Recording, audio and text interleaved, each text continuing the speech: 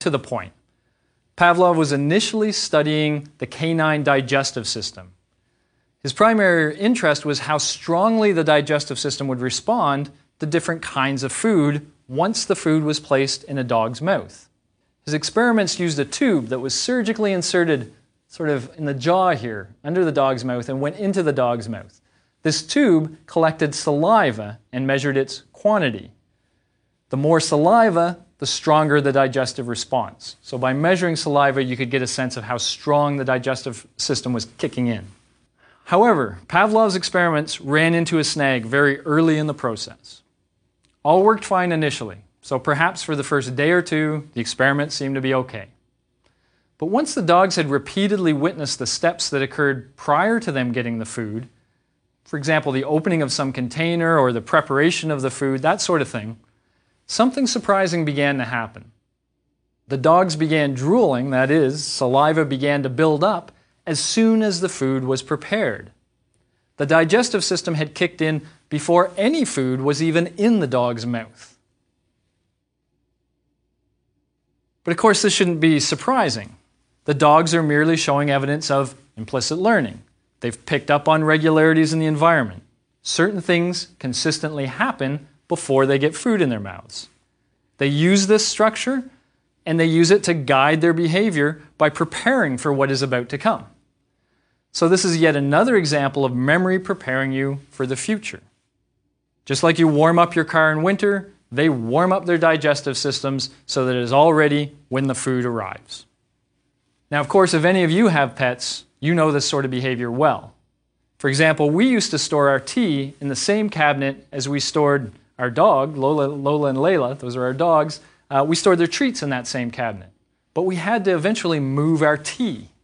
Why? Well, our dogs quickly learned that whenever we get a treat, we first open that cupboard. And in no time, anytime we would open that cupboard door, they would be right there, looking at us with a cute and thankful look on their face. Almost like they were saying, "Thanks in advance for that great treat you're about to give us." So anyway, through a process that Pavlov called classical conditioning, we ourselves are able to learn that certain stimuli predict certain other stimuli. And in those situations, we begin reacting to the first stimulus almost as if it were the second stimulus. And that gives us a head start on responding. As long as the predictable link between the stimuli is maintained, this can lead us to develop a habit of responding to the first stimulus in that way, even when we don't want to. So here's a concrete example. Let's say you are the type of person who tends to go to bed at roughly the same time every night and who wakes up to an alarm clock 5 days a week to go to work. Perhaps your alarm goes off at 6 a.m. Whether you realize it or not, there are consistencies in your sleeping environment that predict when your alarm will go off. Some of these consistencies might be external. For example, if you have a heating or cooling system that's programmable, it probably reliably turns on the furnace or air conditioning at a specific time each morning. Other consistencies might be internal. Perhaps you like to have a glass of water before going to sleep. Well, that water works its way through your system and your bladder ends up full at some relatively consistent time, which causes a reliably timed internal sensation. Even your sleep cycles are regular, following something called a circadian rhythm, and thus your brain waves and the chemicals floating around in your body and in your brain change in regular ways through the course of a night. All of these stimuli kind of give the brain a sense of what time it is and when the alarm is about to come on. The result? You eventually acquire the habit of waking up slightly before your alarm goes off. On a workday, this is fine. It means you tend to wake up feeling like you're ready to wake up. Yeah, maybe you missed a few moments of potential sleep, but mostly that's no big worry. But on weekends or days off, well, on those days you'd prefer to sleep in a little longer. And that's when the habit is annoying. Because even on those days when you actually remember to turn off your alarm, you may automatically wake up just before 6, habitually. Well, you may not have noticed, but in telling you all about procedural memory and habits, I've actually been setting up a field of battle. You see, while habits do often help us to do things we want to do, things like driving a standard or without paying much attention or even arguing points in effective ways, There are times when we no longer want them controlling our behavior. However, once created, habits are very hard things to break. And in considering such contexts, we'll be learning what happens when declarative memory systems and non-declarative memory systems do battle. That's right, it's time to turn this little story of memory into an action movie. To the battlefield, shall we?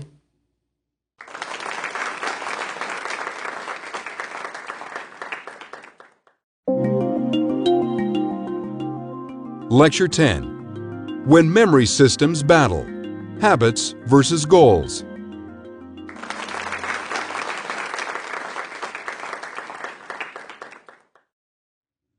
What have I done? I've created a monster.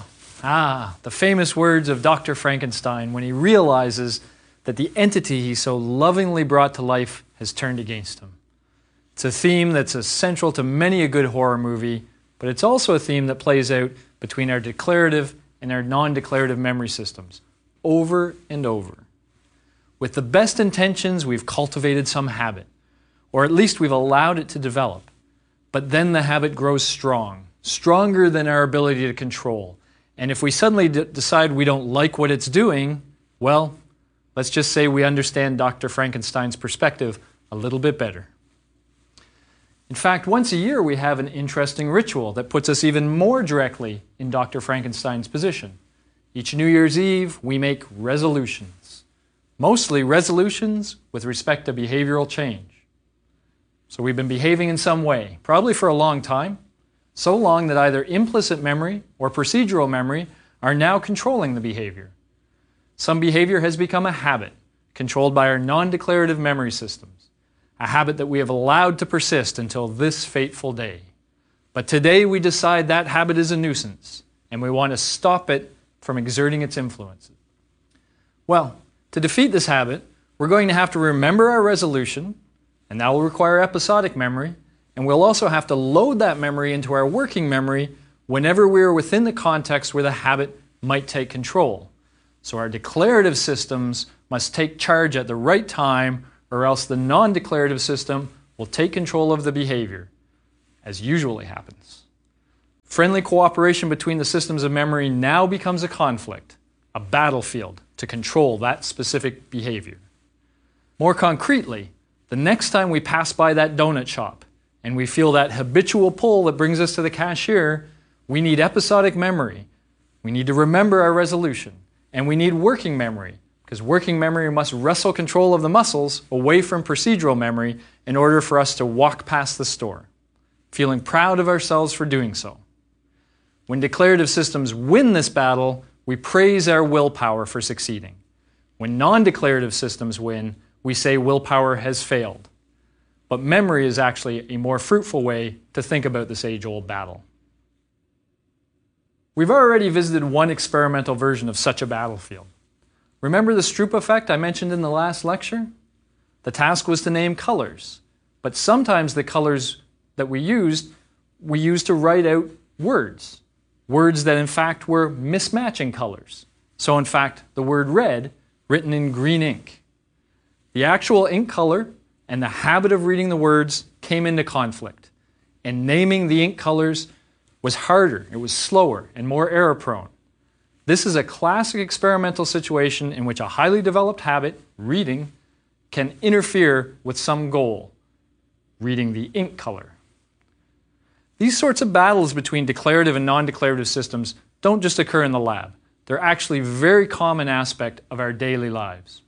Have you ever intended to go somewhere that you've maybe only been once or twice, only to suddenly find yourself driving towards work or some other common destination instead? This usually happens when the two routes are similar. There's some level of overlap. And somewhere along the way, our minds become distracted. That is, our working memory turns to some other thoughts, and habits take over.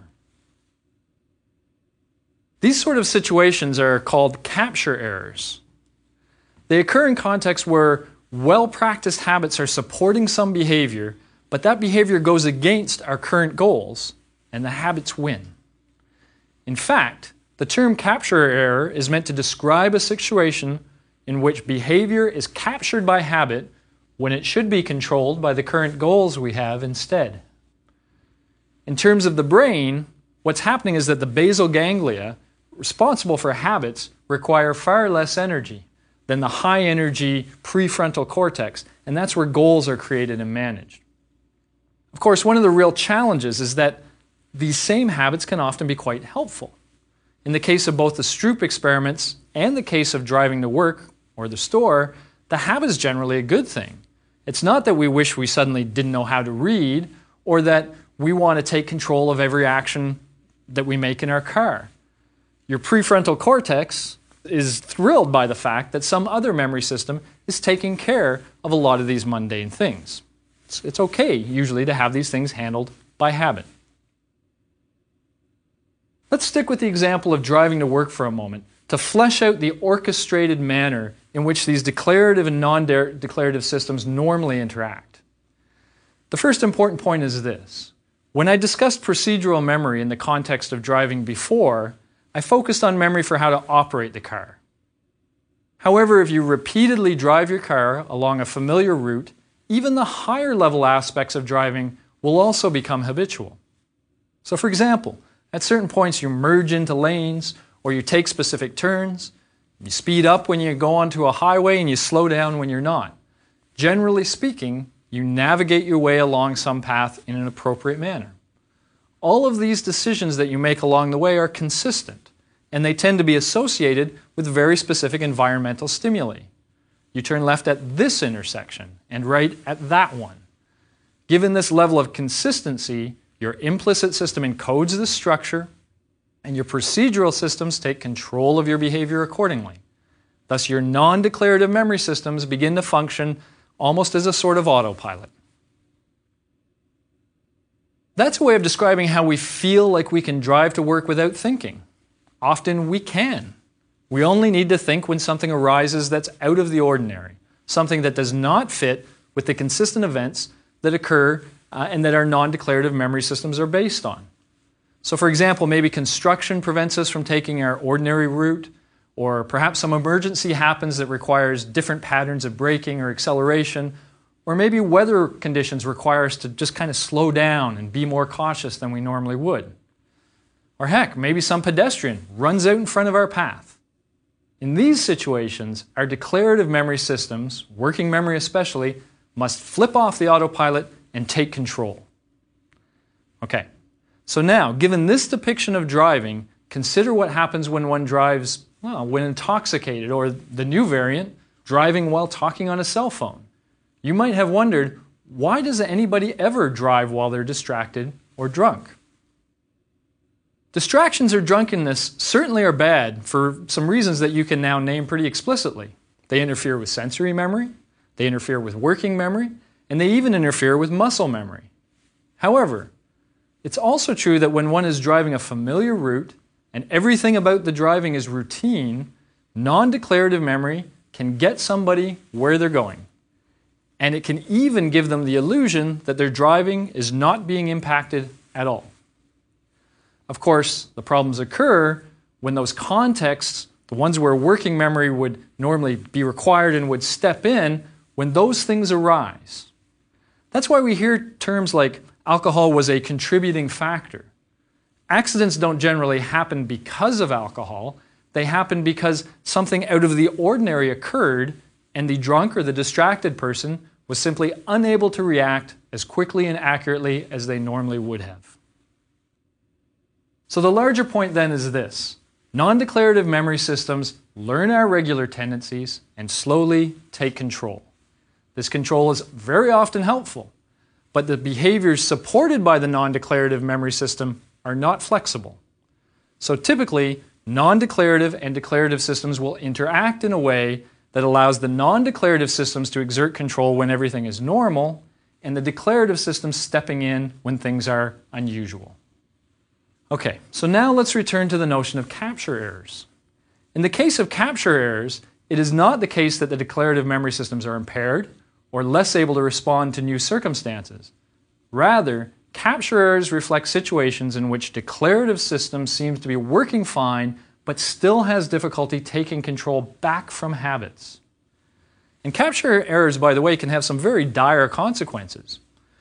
For example, One study that has drawn attention in research is an issue related to air traffic control.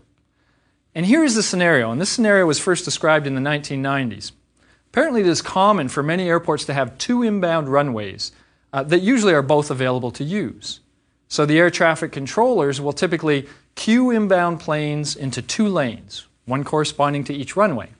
Occasionally one of the runways, though, is shut down, perhaps for maintenance or for some other reason. In those conditions, the air traffic controller must control their usual habit, the habit to create two lines of incoming arrivals, and instead they must queue all inbound planes into a single line. The interesting thing is the following. During busy times, busy periods, having only one runway for landings, they can create delays to passengers, but the air traffic controllers apparently handle the crowded new pattern with very few problems. And that's because the radar shows a single line of planes to the air traffic controller, providing a very strong perceptual stimulus of the goal that is relevant to the current situation. However, accidents have occurred when the air traffic is light, and here's why. In that case, there are no lines of planes on the radar. And if the air traffic controller does not think about the closed runway when an inbound flight approaches, the controller might fall prey to habit and assign one of the inbound planes to the runway that's supposed to be closed, perhaps even directing a plane into a maintenance crew.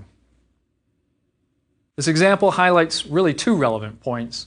First, it clearly shows that capture errors are not just annoyances, but rather they can have very dire results when they occur in contexts where the errors are very costly, as in the one I just described to you. Second, it begins to give us a clearer sense of the factors relevant to our ability to control habits. Remember when I highlighted the fragility of working memory? I said that it was theoretically possible to, say, take 3 words and hold them in working memory for a very long time. Theoretically possible, but in practice, it's nearly impossible. Stimulation, both external stimulation and internal stimulation, tends to grab our attention. And when our attention is pulled to something, that something becomes represented in our working memory. We begin to think about it. And whatever was in our working memory before is lost. Falls off that conveyor belt I told you about. Okay, so now, imagine yourself as an air traffic controller. You've been told runway 2 is closed. It's closed today for maintenance. Don't use runway 2. Of course, when you're told that, you put it in your working memory. And you likely try to keep remembering that fact throughout the day. This may be rather easy to do when that information is continually relevant, as in the case when there are many inbound planes. What's more, when things are busy, the environment also provides you with a really nice visual cue to help you remember the single line of planes waiting to land. But when things are not busy, your mind may wander. What's worse, the radar does not provide a nice visual cue anymore. Perhaps your mind is just clear or wandering until a plane shows up. That is when you'd be most prone to a capture error. You step out of your reverie a little bit, but perhaps not far. After all, you've landed planes over and over. The habit's in place. You can land planes without even thinking. And of course, that's true. It's true as long as the conditions now match the conditions back when the habit was formed. And they do not. The importance of working memory with respect to the prevention of capture errors has been demonstrated in the lab. Capture errors can take over even when a habit is just our tendency to pay attention to something new that happens. Remember those rapid glances I told you about, saccades? They usually allow us to construct those sensory memories of a visual scene. And in a sense, these saccades can be thought of as a habit we have. When something appears in our environment, we saccade to it. However, in the experiment I'm going to tell you about, we're going to ask people not to do that. It's a so-called anti-saccade task. It works as follows. You are told to look at a small X located at the middle of a computer screen. After some random time passes, a stimulus is flashed either to the right or to the left of where you're looking. You are told to move your eyes in the direction that is opposite to the side where the stimulus appears. So if it appears on your right, you should look left. If it appears on your left, you should look right. Of course, this is really an unnatural thing to do. And that's precisely the point. Our natural habit is to look at things that suddenly appear, not to look away from them. However, as unnatural as it may be, people are able to do this task. They can look to the opposite side. Well, they can look to the opposite side as long as they're able to keep the instructions in their working memory. If instead you ask them to use their working memory for something else while doing this task, then capture errors occur. For example, remember our friend the count backwards by threes task? We used this before to occupy working memory when we were trying to remember a list of words. Well, you can use that in this context as well by giving the participants a number and then insisting that they keep counting backwards when the stimulus is shown. When you do this or something like that, their eyes will go towards the stimulus, not away from it. By the way, this discussion of capture errors is also relevant to our previous discussion of the problems that humans encounter when they try to remember to do something in the future, so-called prospective memory. I gave the example of remembering to bring a book for a colleague to work.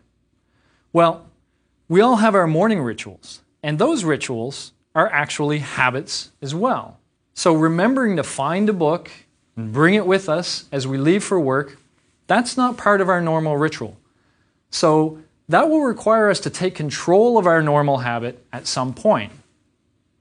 Now, the capture errors we've been discussing so far are only part of the challenge for prospective memory. Capture errors arise even when a current goal has been queued up. But we have even more trouble avoiding capture errors when we must both remember to cue the goal at the right time and use that goal to take control of behavior at the same time. So it's small wonder we're so poor when it comes to our prospective memory abilities. Well, capture errors can be as dramatic, embarrassing, or fateful, and the additional challenges of prospective memory can make them even worse. But all that still doesn't really capture why New Year's resolutions are even more challenging to keep. There, we don't just want to take control of a habit, not just some temporary control, but we actually want to eliminate that habit. That is, we want to control that habit on a permanent basis. We really want it completely gone. So maybe we have the habit, for example, of online gambling. Maybe it started out as fun, but now we find we're actually losing a fair amount of money, much more than we're comfortable with. So we make a resolution, New Year's or otherwise. We're going to quit. Well, let's first appreciate the challenge. The computers that we've used for our online gambling are computers that we likely use for all sorts of other purposes as well. We have developed the habit of sitting in front of that computer, opening a web browser, and going to some online gambling site. One important thing to note is that that original habit likely formed because there was something about doing this that we found rewarding. Each time we engaged in that habit in the past, the reward of doing so strengthened the habit. Remember when we discussed neuroplasticity and learning? Well, throughout the development of our habit, our brains are forming connections among the stimuli related to that habit. And they're relating these stimuli to parts of our brains. Those parts of the brains that initiate action, for example. So quite literally then, when we find ourselves sitting at the computer, our brains might be influencing us to complete the habitual behavior. That is, to open the browser and to go to the gambling site. So now, some more intelligent part of us, our working memory probably specifically, figures out that this is really a problem. And this revelation probably came when we realized that the habit was no longer under our control. It had become like reading, a behavior that just happens when the right stimulus is there. In the case of a destructive behavior, that can be really quite scary. Perhaps even scary enough to make us want to stop altogether. If we manage to encode that thought into long-term memory at least, that may become literally our resolution.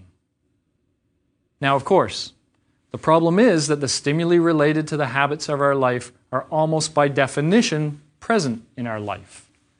For example, it's hard to get through life these days without ever opening a browser on a computer. But if performing those actions, perhaps for some other good reason, they can trigger the habit. And suddenly we find ourselves gambling. Worse yet, at some level, We'll probably feel rewarded for doing so, just as we originally did, and therefore the habit will be further strengthened. So let's consider this in light of what I discussed previously in the context of capture errors. In that case, I suggested that in order to avoid making a capture error, one had to have their goal represented within their working memory. If their mind was distracted or occupied by anything other than the goal, then the error would occur. When we extend this to habits that we wish to permanently change, we need this level of focus to be present every time we have the potential of engaging in the unwanted behavior. That's a very tall order. If capture errors reflect problems we have overcoming a habit just once, or during just some small temporal interval, these problems are magnified many times if we wish to control this behavior permanently. We are virtually doomed to fail at some point in time. Now, of course, when we do fail, the rewarding aspect that helped to form the habit originally will still be present, and each failure will strengthen the habit further. And this is working directly against our goal to overcome that habit. This is when the interactions of declarative and non-declarative memory systems are really like that battlefield I described. After a few failures, one might just give up. They may feel that habit it's completely beyond our control. And they may be right. Trying to stop a habit that is already well formed may be extremely difficult. And doing so may require extraordinary measures. So for example, in the case of online gambling, the only solution might be to find ways to block access to all gambling sites from any computer you use. Besides taking these extraordinary steps to block stimuli for the old habit, another approach that is sometimes available is to use one's working memory to support a new habit that competes with the current unwanted habit. So let's return to the online gambling habit and pretend that it's my habit. Here's the process I might go through. First, I might ask myself, when do I tend to engage in this habit? If it happens to be something I do at a consistent time, let's say it's something I do just after supper every day, I might try to pick up a different habit that is inconsistent with the gambling habit. I might try to find something else that I also find rewarding. So let's say I like to swim. And let's say I can find a swim club that meets every evening from 7 to 9 p.m. If I get into the habit of going to that swim club, I can't be gambling at the same time. Of course, I must be very firm with myself and insist that I stick with the habit every evening for some rather long period of time. You may have heard the notion that it takes 3 weeks of doing something consistently to form a habit. Really, there's no reason why all habits should take the same amount of time to form, and so I'm a little dubious about that 3 weeks.